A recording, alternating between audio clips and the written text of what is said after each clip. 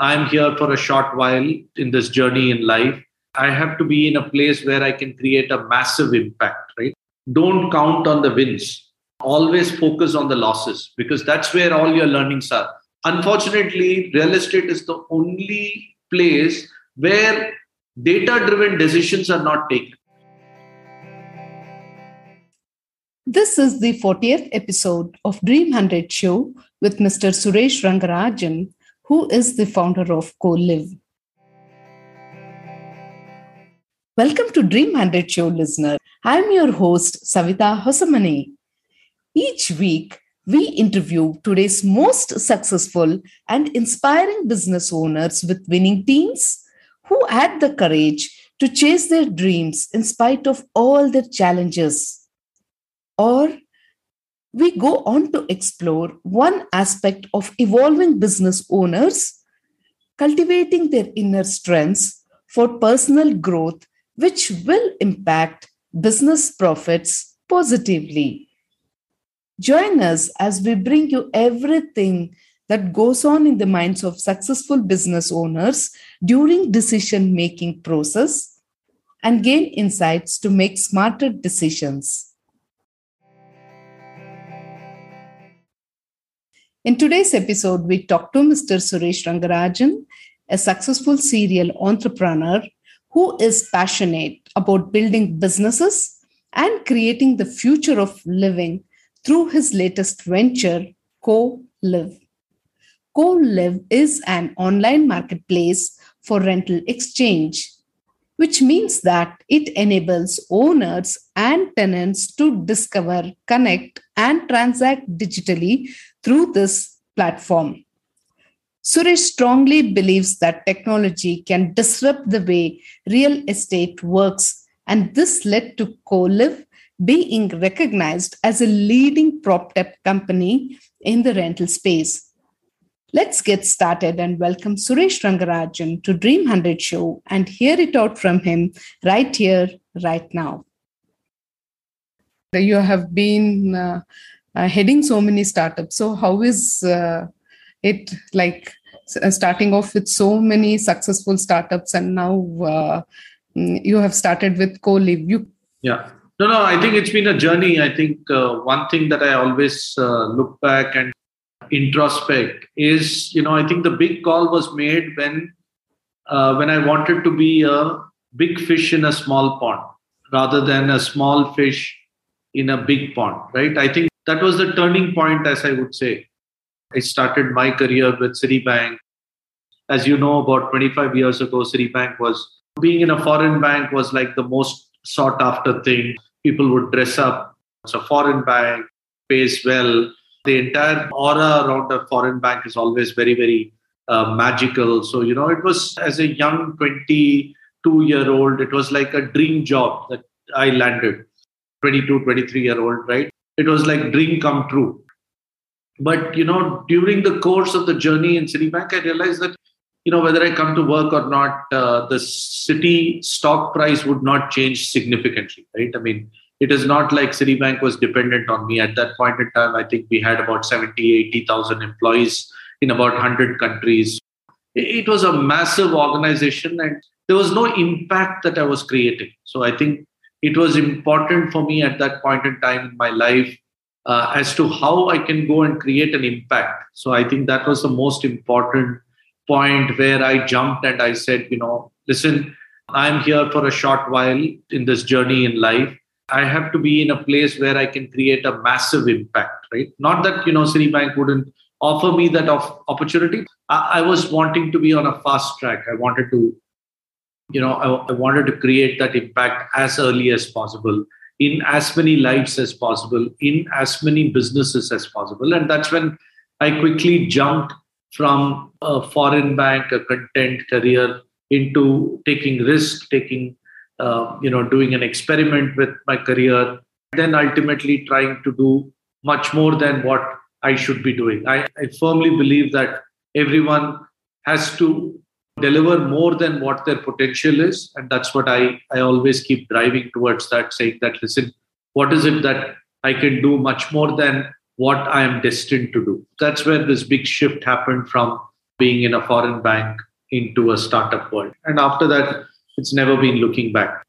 Just been in the startup sphere for the last, 17 odd years. Mm-hmm. So, how do you look at this journey? Because a startup is never stable. You had a very stable platform on one hand, and when you are jumping out from that safe zone and comfortable zone, everything was very glamorous, comfortable, and it looked bright also for you. But you chose to give it up because you had an innate passion to create an impact. So how did you start creating that impact? No, I think as you rightly said, it's perfectly right. Almost it's like having an insurance policy, right? When you're with a larger company, it's like taking a large insurance cover for you, right? So when we set up this joint venture between Citi and Times of India Group, we were seconded from Citibank. So which means that our salaries would come from Citibank, but yet we would work on this startup, which was a joint venture between Citi and Times. And I think it never took off until it was a joint venture, primarily because people with insurance probably don't take risk, right? They act very differently. And startups, you need to drive off the cliff. You need to speed up. You need to take those kind of calls. You cannot be watching your back all the time. You need to do the experiments. You need to take the risk. And, I think the board at Times of Money realized that, and which is why we moved out of Citibank, joined on a full-time basis. And I put up my hand at that point in time, and I said, I'm willing to give up what I'm doing with Citi and, take up this opportunity as a startup professional. And obviously many things passed through my mind, right? Fortunately I was married. Otherwise, 15, 17 years ago, I think working in a small company wouldn't even get you a wife, right? Your in-laws would introspect. My parents were concerned. Why are you doing this? Why are you experimenting with life? I come from a simple Brahmin family. In fact, my folks would have been more happier if I was even in a government job, in a bank, in a banking job, right? So everything was an experiment, but everything was towards, I still believe in karma quite a bit. If you're destined to do something, no matter what, you would find a reason to try and achieve that, which is what was driving force at that point in time for me in early 2000. So I was bit by this entire internet bug, this entire tech bug. I wanted to be a tech entrepreneur, and I thought this was a great landing. Just at the time when I was turning 30, I became the CEO of this company. So it was again, probably some things come to you much earlier than you anticipate. That's the kind of thing that came. And then from then on, there was no looking back. We tried to create something. At that point in time, internet was 128 kbps. Today, people talk about 30 mbps, 50 mbps. We were still in the era of kbps, right? Which means that, the connections would come like this, poop, poop, poop, and then disconnect, right? People today won't even understand, this was the internet era 15, 17 years ago. And then we were trying to build an internet company at that point in time. So life was not easy at all. And we chose remittance business, which was a online money transfer business from US to India. So which means that all our customers were in the US, we were sitting in Mumbai, which means that, we had to reach out to them and build a trust, right? They were transferring their hard-earned money from the US to their parents or to make investments in India. So we had taken up all kinds of challenges, right? We were battling an internet business, which was where the internet speeds were low. We were battling a trust, because you were trying to do something which is money related. And third is you were trying to build a business in the US and you were sitting out of India, right? So it was a very difficult journey. We used to stay up in the night. I would say that, my specialization has been to do 0 to 10 or 0 to 1, 0 to 10. There's a certain amount of kick because there is no process there.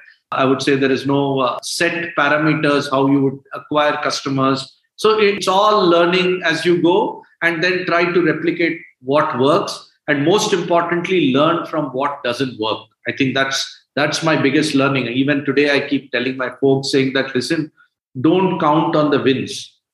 always focus on the losses, because that's where all your learnings are. When your customer tells you, I don't want to deal with you, that is where learning is. You change your product, you change your pricing, you change your service parameters. Everything changes depending on when the customer rejects you. When the customer accepts you, you don't actually learn from that, right?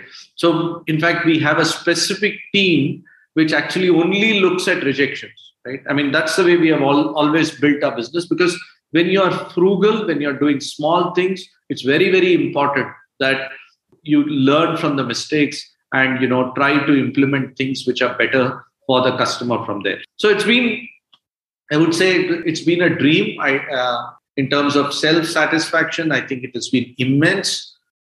Whether it was worth, whether it is the kind of stress is worth, I don't know. I mean, I don't know how much it is. There is a blood pressure meter, but there is no stress meter. You don't know how much my heart has shrunk because of all the stress that I've taken over the last 15 years. So be it, right? So how did the co-live happen? Because you were in the different space, and then you said that you got the kick of establishing these startups, and it was successful. And thereby, what pain points did you notice to start off with a concept like co-live? Yeah, I think it's as I said, it's been a journey, right? I mean, we started with the fintech space, which was again very, very early at that point in time. Remittance. We were trying to do what the Western world did very well, which is PayPal in the US was very, very successful. So we wanted to do an international PayPal. But we realized during that journey, when we were doing about $3 billion US dollars into India, completely online, probably one of the most successful internet businesses, world's largest online money transfer service. But when we did all that, we realized that most of the money that was coming into India was not just coming for, supporting family. It was more coming for investments into India. And what were the investments? They were actually either investments into real estate, golden times for real estate. And India was booming, right? And, every NRI would transfer almost every cent that he had saved back home to India to deploy into real estate. And that's when we realized that, listen, there is a big opportunity to create the shift from creating a money transfer business and using that money again to deploy into real estate. There was an opportunity to make some more money, right? So greed is what drives, right? I mean, startups are all greedy, right? The entrepreneurs are all greedy. If you're not greedy, if you're not ambitious, then you're not made for this, right? You have to have, of course, greed can be two forms. Greed can be to earn a name and you earn money, right? And it has to be greed in both forms, right? Not one of them will satisfy you. It has to be a combination of wanting to make a big impact and, of course, make money. If you're not of that variety, then I guess, obviously both don't satisfy you. So greed of making a few more bucks by trying to deploy that money into real estate was what was driving me from Remit to India to create another startup for Times of India Group called Artha. So I set it up all over again, 2008, 2009. Went back to the drawing board, created business plans, created a team, ground up, because we left Remit to India there. And, we started off on this journey and put in a team together. And, unfortunately, the Lehman Brothers crash happened in 2008. So, the taps dried. And suddenly, we had estimated a certain way of taking off Artha money and Artha property. And we had to then, pivot very, very quickly. And when I meet investors, they tell me that one of the most important qualities as an entrepreneur you need to have is how do you steer through a crisis? How do you pivot from what you are into creating something else using the same resources which are going to be limited? And that's what we did. Very, very early at our start, we tried to drive from what we were doing at that point in time to creating an interesting enterprise. We ended up selling about 15, 16 million square feet in the country. We were a reseller. So ultimately, real estate was primarily always a Vastu driven, right? So your mind would determine what you buy, but we made it Excel driven. We take pride in the fact that we made it Excel driven, which means that, listen, what did you do? I mean, does it make return on investment? does it make economic sense to invest in a property? So it was all buy to let property. So I did that until about 2016. And in 2016, I took a break. I went back to college. I went to Yale University in the US to spend almost about 9 months in different in different phases in 2016, to go back to the campus, work with professors to figure out why the shared economy will take off. That thesis was about figuring out why people will rent rather than buy. At least in the age group of 18 to 35, we strongly believe that people will be renting more than buying. And that's what prompted me. When I came back, I was so convinced. And these were the times when WeWork was doing extremely well in the US. So I was very convinced that the living also is going to be with shared economy. There was a lot of unorganized, hostels and student accommodation. So I said, here's a great opportunity, both from the investor point of view as well as the tenant point of view, to figure out how we can bridge the gap. And we wanted to be that platform between the owner and the tenant. And when I came back, the surprising thing was Colive.com was available for $99, right? Oh. So we were lucky, right? At that point in time, this industry hadn't evolved, right? Today, I think just the name, we would be able to generate a few $1 million, right? Just selling the domain name. But, that's how life has transformed. People have moved up the pecking order in terms of understanding what this industry means. But overall, the journey over the last 4 or 5 years in Colive has been very, very clear. We want to make rentals easy for both the owners as well as tenants, right? That's the goal with which we are operating in a very unique manner. You said you went back to Yale, you studied about shared resources, and then you came back. But what you see in India is very much different. Here now, because the younger lot have started earning, they would prefer to have a house of their own rather than rentals. So Agreed. Then how did you start addressing that challenge? So let's break it up, right? Let's break up a life cycle of a typical individual, right? 0 to 18, you always live with parents. So, that's counted out. And today, children are moving out. The numbers are astonishing. There are 35 million students in higher education, which is, your PU and above, undergrads and post-graduation, right? Out of which almost 20 million are out of state. About 12 million are living away from their parents. So suddenly you look at a large number, which automatically tells you that these are people. The student housing demand in India is very, very large, and hostels are not able to provide that kind of infrastructure. Educational institutions are supposed to impart education, not manage real estate, right? That is where the philosophy comes from. So your first target segment is your 18 to 22, which is your typical students who move out of their nests, right, at that point in time, whether it is for undergrad, postgrad, whatever it is. The next target segment is in the metros, 22 to 26. Again, our estimates say that 60% plus people actually end up living outside of their parents when they pick up their first job. So these are the 22 to 26-year-olds picking up their first jobs, living away from their parents. I don't think at that stage in life you are able to afford, or you have the mindset to actually buy an apartment. So I think clearly these two segments are our target segments. The third segment, which is a shift from the earlier one, I had done this analysis earlier. I think earlier people were looking to buy homes around the age group of 28 to 32, right?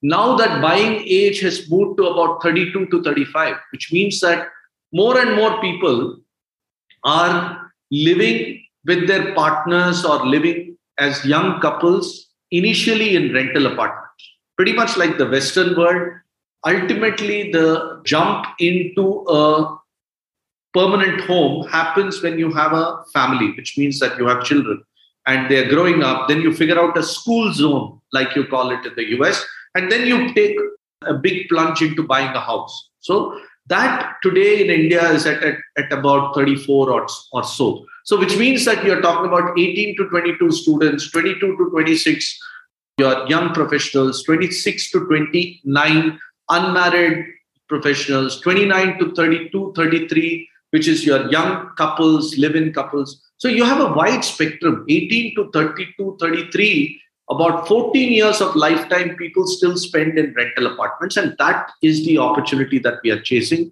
And if you see that number, we are still looking at about 56 million people, right? 56 million renters in this country, paying about, in total about 40 billion US dollars. That's a large enough market to chase. And that's why we are looking at that entire residential rental market. Of course, we are not saying that people will stop buying homes. It is just that, between you living with your family and you buying a house, there is a large time when you actually live in a rented apartment. And that's what we are chasing.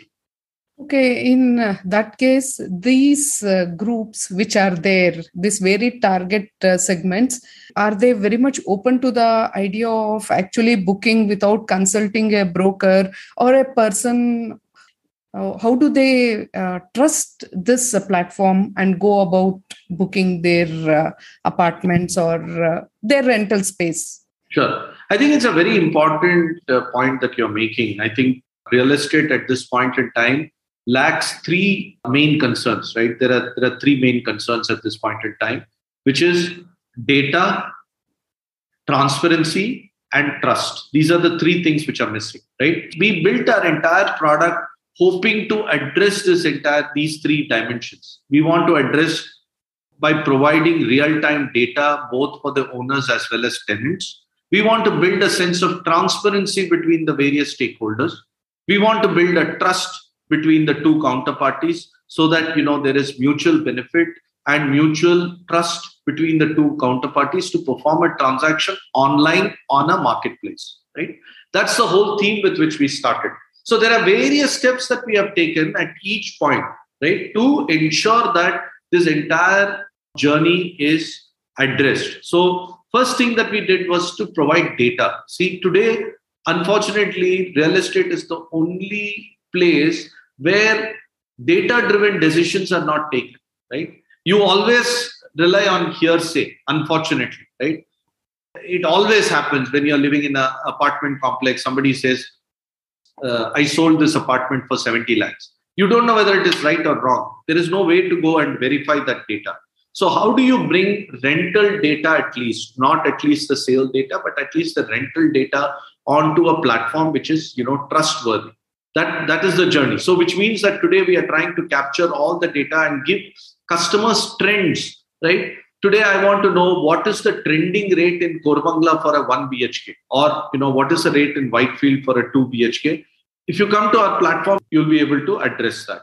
Second point is how do you look at transparency, right? When there is a transaction that happens, can we share the details of the transaction on a platform? So we are capturing various forms, right? When, customers pay rent, when customers collect rent, when owners collect rent, when customers pay deposit, we are capturing so many data points to make sure that there is transparency in this entire ecosystem.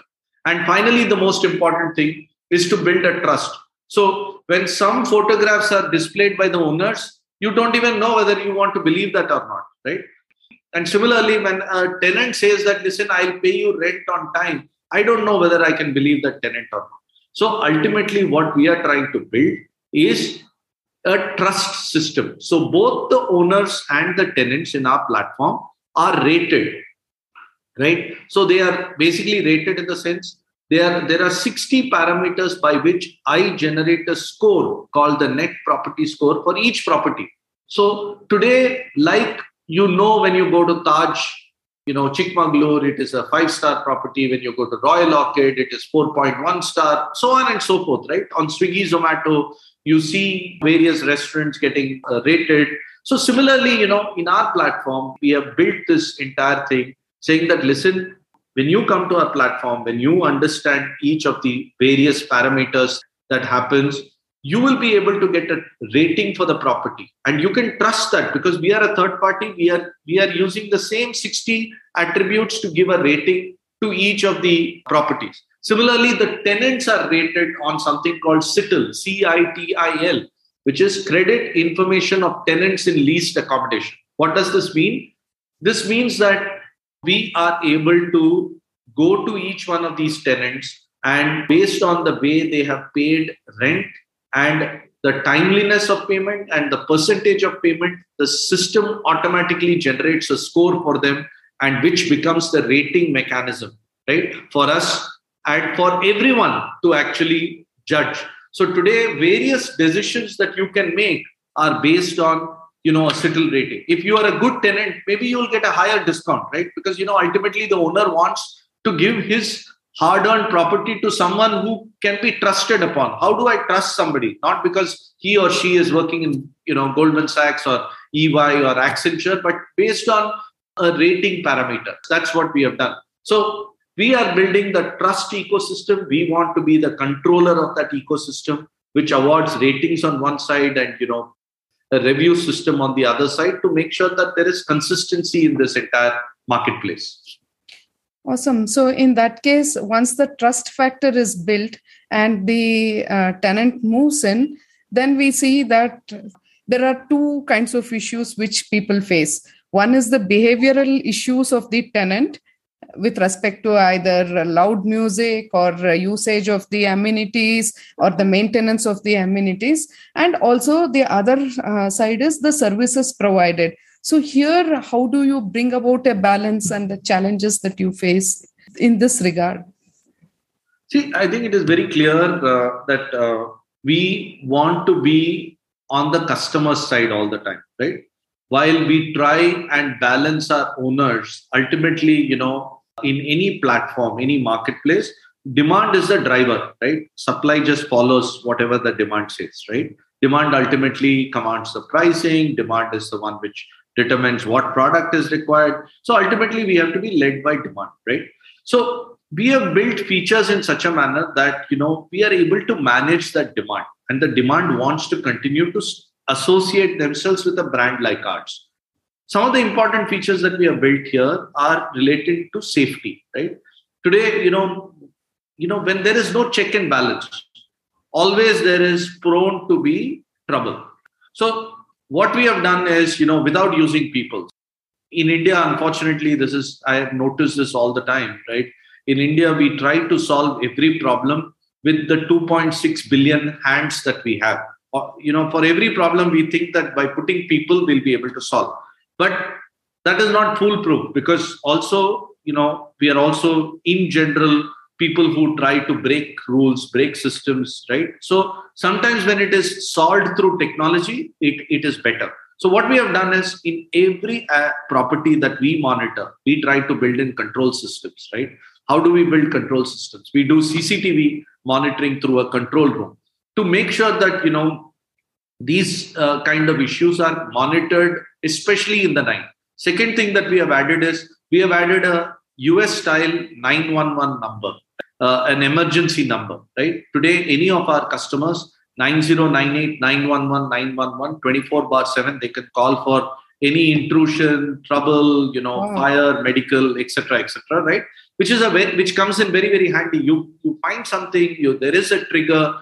Most of the time, the challenges are relating to the fact that I'm not able to, speak about my challenge. I don't know what to do because I'm in trouble. I don't know where to go, right? So we created this. And then ultimately, we solved all this through a floating control emergency response team, right? So in each of our clusters, there is between 8 p.m. and 6 a.m. in the morning, which is when the maximum trouble is likely to happen. There are floating, security staff who go around to make sure that, if there is any emergency trigger, these are on and addressed. So while we believe, most of us believe that, bachelors are troublesome, young people are troublesome, students are not good, right? But ultimately, when you do checks and balances, when you put some rules and policies, these guys, yes, they are boisterous. They want to create noise. They want to be heard. They want to be loud. But when there are checks and balances, we started a life 4 years ago where people were throwing bottles from top floors, and we've gone through the learning. I think we've been now in the business for more than 1,000 days. We have learned. We have built control systems to make sure that we are able to address all this. Awesome. So, as the saying goes, that the best service comes out of the most unhappy customers. So what were those any kind of unhappy situations where you learned the most and you implemented it? Safety is one. Awesome, because I'm sure any girl who is going to a new city, this number which you said will give lot of safety and security, because you know that you just have to go and dial that number and somebody is there to take care of you. I think one of the learning, as I said, however old you are, whether you're 20 or 50, your mother always asks, are you safe? Right? I mean, this is a natural thing, right? And when you go to office, nobody asks whether your office is safe. It is assumed that the office is safe. But the place you live, always, people are concerned back home as to whether there is safety or not, right? And which is what, so when you are building a living brand, right? So it is very important to build the living brand with this kind of a feature, safety feature. So we have what we call the 6S feature, right? We are addressing young population. So style comes number one. That is the first S. The second S is in the form of safety. Third S is in the form of service, right? We believe that these people are demanding customers and they need service, right? Fourth, despite the fact that these guys, we think that they blow a lot of money, they are very, very conscious about money. So savings is very important. Then their social networking is very important. And finally, they want to deal with smart things.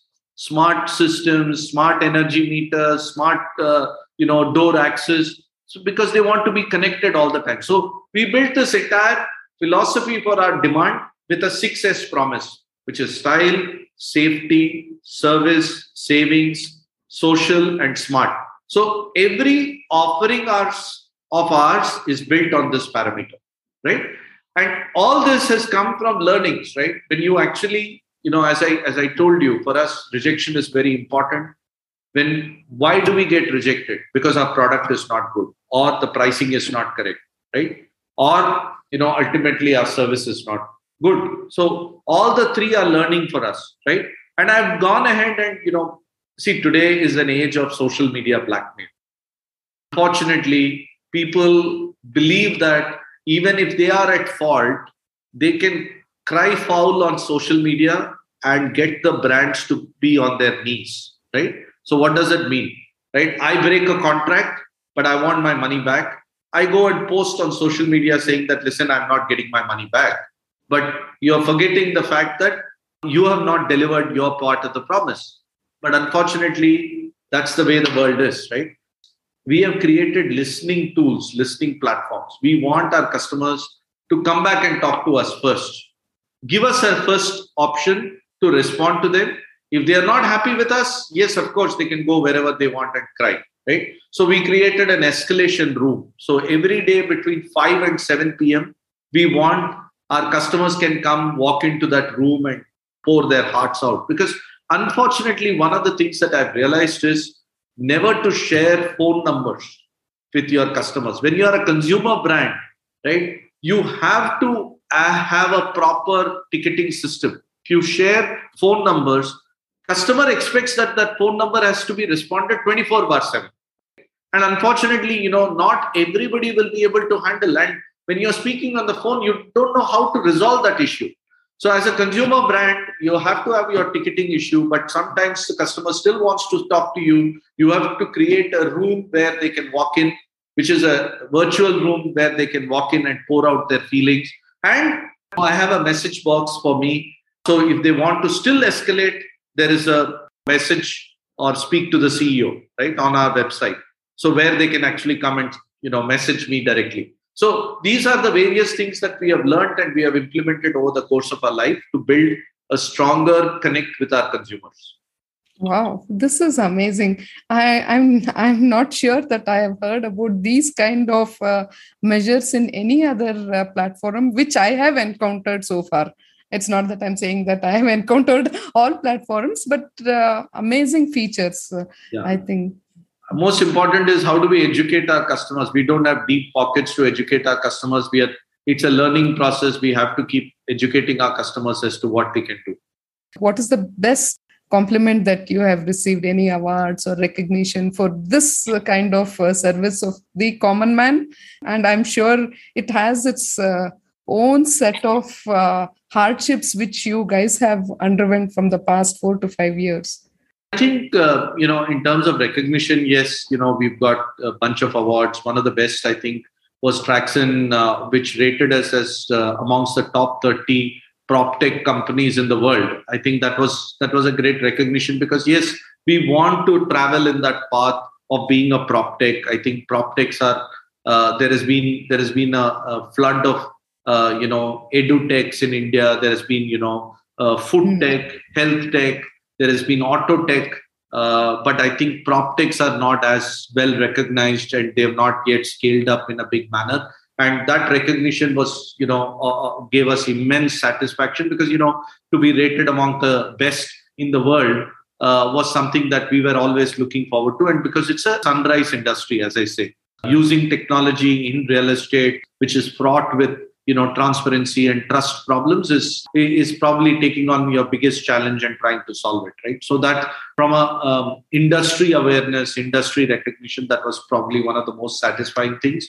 But when it comes to customers, I think, I've had several experiences, right? I mean, Fridays and Saturdays are party time for our customers and they just love that, right? Friday evening and Saturday evening, without fail, 7 p.m., there are events that happen in our properties, at least in one property where they all congregate. And, enabling this kind of an event just makes them feel great, right? They are able to network.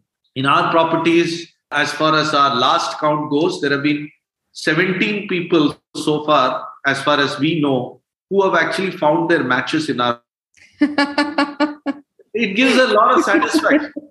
It's a small thing. It's got nothing to do with how much money we make. But if you have found your buddy or your live-in partner or your life partner after coming into co-live, I think that's great because life is full of memories and you need to build memories, and memories are out of people and places. And we are glad that we are able to provide both good places to live in and great people to be around. Wow. Okay, if you want to advise somebody who wants to go in this real estate space, what advice would you give to budding entrepreneurs? No, I not just in real estate space. I think, people have to be aware that if you're getting into entrepreneurship, the most important criteria is you need to have very, very strong, mind. Very important to be very patient. You can't get off the pedestal very quickly. You need to have the patience to survive. It's a marathon. It's not a sprint. And most important challenge one will face is with cash flows, right? I mean, how do you manage cash flows? Just because you have the money, you throw it behind something which is not required at this point in time, you're going to regret, right? And finally, unless you learn from your mistakes or at least from other people's mistakes, you're not going to progress, right? So you have to have that kind of a mindset. And specifically, if you want to do real estate or anything to do with real estate, which is a very, very large asset and you need to work on it, I think one of the most important things that you need to know is that you have to use technology. If you think just because real estate in general, you feel that there is a lot of money to be made, if you don't lose technology, you will end up a loser. So I think it's very important for entrepreneurs to build something using technology, especially in the real estate space, right? So broadly, that's what is my advice for entrepreneurs. So in this journey, what has been your lowest point and how did you bounce back? Yeah, of course, when the first COVID happened, I thought, world was coming to an end. So was the case for many people. But I think those months in 2020 were probably very, very uncertain, very, very challenging. People talked about this was God's way of declogging the cities, de-urbanization, People will never come back to larger cities. So, those were probably the most challenging times. We were very, very worried whether there was going to be future, because our future as an industry, renting is linked to people floating population coming into urban markets, right? But I think that quickly changed. Every time there was a relaxation in lockdown, people would flood back. Students would want to come back to face. I think now, after the third wave, I think it's no looking back. So I think that was probably one of the lowest times in my life. I thought that life was not going to be easy at all. But I think the way we resolved it was by keeping ourselves extremely busy. Me and my entire leadership team, we were continuously doing something or the other to make sure that we stayed ahead of the pack. Like, for example, one of the things that we did was, our properties were lying empty at that point in time. We had very few customers living there. Occupancy was low. So, we quickly came up with innovative things. Like we said that doctors and nurses were finding it very difficult to go back to their societies because these people were serving COVID care centers. They were not being allowed back into their homes. So we said that they are welcome to stay with us, right? So that gave us a lot of hope because we started, using our property effectively. The second thing that we did during lockdown was there was all these delivery boys, Zomato, Big Basket, Flipkart, Amazon. They were allowed to move around in the city, but poor guys would not be able to find food, right? Because all the restaurants, all the roadside food vendors, everything was closed. So we teamed up with big players like Big Basket to offer them free food, right? Every time you receive a package, we said that you can send an SMS or a WhatsApp message to them, and they can, you can gift a meal, right? And they could go to any of our locations. We had about 100 plus properties in the city. They could go to any of our locations and pick up food during lunch hours. So, we just wanted to keep ourselves engaged, our team completely focused. And that's what kept us ahead of the market, because when the customers came back, our team was not, down in the dumps. They were ready for action, right? And they felt good about doing things. So I think, I strongly believe in the fact that idle mind is a devil's workshop. So you need to be active all the time. A busy mind will never give you negative thoughts. So if you have to bounce out of negative stuff, keep yourself busy, run faster than all the youngsters around you. You'll be a winner. Very, very innovative approach. I say this is highly commendable. Giving spaces to doctors and free food, very innovative approach. So what is your vision for your company in the next 5 years, keeping in mind that there might be phases of COVID as well, which we don't know? So I'll be happy if I get to $1 billion, not in valuation, but if in the 5th year, I do $1 billion of rentals on my platform. That's the goal. I hope the rupee remains at 75 and I do 7,500 crores of rentals in that year. But if the rupee goes to 100, I'll still have to do about 10,000 crores of rental. But that's what is the big vision. We want to chase that $1 billion, not just in valuation, but $1 billion in terms of rentals, annual rentals on our platform. Right? That's the big vision that the entire team is working on. Wow, that's amazing. So we wish you all success. Thank you. And we have almost come to the close of this talk. So if people want to connect, of course, yours is a tech-based platform, just Googling will do. But still, if people want to connect with you directly, is there some way where they can connect with you? Yeah, absolutely. I think, they can reach me on srk@colive.com. That's an email to me is good enough. I never miss my emails. That's where people can reach me. And I strongly believe that responsiveness is important. Even if you were to reject somebody, whether it is for employment or whether it is for a partnership or whether it is for anything else, you need to communicate back to them so that they know where they stand. Not attending to calls, not responding to emails is not the culture that we want to build. And that's what I advise everybody. Just be good human beings, because why people in a lurch in terms of expectation? If you don't want to engage on something, at least inform them. I think people will always remember SRK Shah Rukh Khan. It's very easy. That is what I could relate to. SRK at colive.com. Easy to remember and very catchy. Well, awesome. Thank you so much. It was wonderful chatting with you and gaining all this insights about Colive and how people can actually benefit out of it, and how you guys are striving to make this challenging platform a very beautiful platform. Thank you. Thank you so much. We hope to build the future of living on this platform through a unique rental exchange, and that's the dream.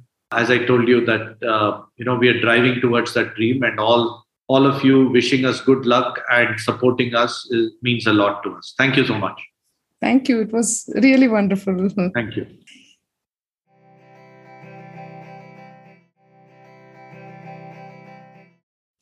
I thank Suresh Rangarajan from the bottom of my heart for sharing his wonderful wisdom and insights. Here are my top 6 takeaways. My first learning: don't count on the wins. Focus on the losses, as that's where the learning is. Second learning: decisions which are data driven or inclined to give better results. Third learning: demand for a product or service automatically commands pricing. Demand is the driver and supply just follows. Fourth learning is the 6S feature of millennials. The first S, which stands for safety. Second S for style. The third S for service. Fourth S for savings. The fifth S for social networking. And sixth S for the smart system. Fifth learning: if you are a consumer brand, have a ticketing system instead of phone numbers. My sixth learning is that communicate your response, even if it is a no, so that people know where they stand. Thank you so much for your wonderful insights, Mr. Suresh.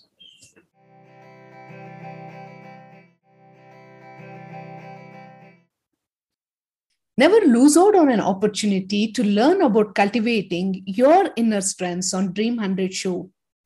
We strongly believe that life is just a play. We win some, we lose some, we miss some, and we mess with some. So enjoy your journey and play to the fullest. Thank you so much for listening to this episode of Dream 100 Show. And now, make a smart decision of taking the next step towards building your trust and your dreams. Don't forget to subscribe to Dream 100 Show and leave a review on Apple Podcast. Share your biggest takeaways with us and follow us on LinkedIn, Facebook, and Instagram. For more details, shoot an email to us. This is Savita signing off, and catch you soon in our next episode.